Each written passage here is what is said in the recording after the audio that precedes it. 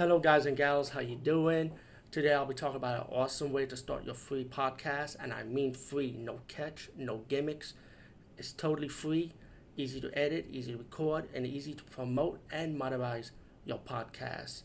It's called Anchor.fm, and I highly recommend you guys and gals check it out and start your own podcast and let your voice be heard.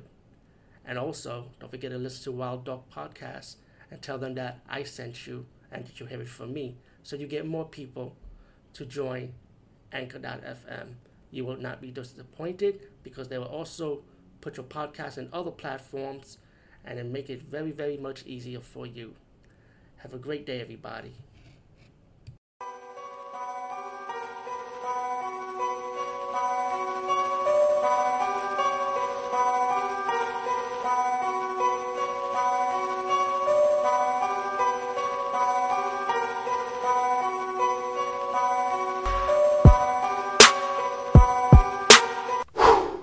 Hey guys and gals, what's up?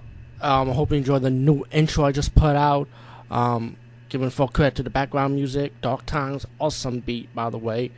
And I decided to change the intro recently because the last one I just did like a few weeks ago, I wasn't feeling it even though I was singing over it. Just my singing is not so good. It sounds annoying. So yeah, it was only 11 seconds, but still. But the new beat is kind of inspired, my inspiration from Tales from the Dark Side and Twilight Zone. Remember how that we have these weird intros or the simpleness of the narration. I was going to do a narration, but I said, nah, don't do no narration. Just put the words. Anyway, I'm going to talk about this found footage horror movie called Dark Mountain from 2013 and 2014, but I went with the IMDb release of it. I was surprised how good this movie was. Very, very fucking enjoyable. There's nitpicks, like, the problem I have found footage horror movies is don't ever put background music. Why do you people put background music in found footage horror movies? I hate that. Because, like, when you filming somebody, are you really putting background music in the background? Come on. And another nitpick is that when it comes to camera work, it went with clear camera angle to a dusty grain Texas Chainsaw Massacre Part 1 grain footage style to it. It went back and forth with that. So that's another nitpick that I did not like about this movie. Besides that, I really did enjoy the movie. If I could when I surpassed those two flaws. There's about these three people going out looking for gold, like the Dutchman mind.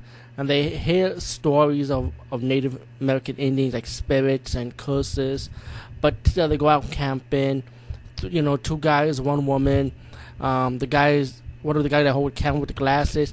He's like kind of like the asshole of the group. Like he likes to play jokes and stuff around the woman, But it kind of like the acting like with these three characters was pretty good. I was surprised, and sometimes, like I said, and also I was about to mention, it feels like a music video sometimes. But watching this, the way they set the stuff up.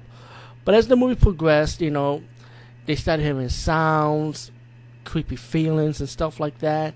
And I don't want to spoil too much because it also has like a supernatural elements, and it also added like a sci-fi element to it. I would say, in my opinion, like let's just put it like that.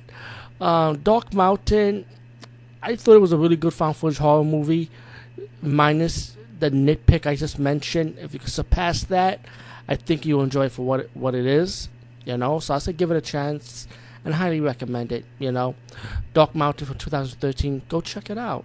Peace, guys, and see you later.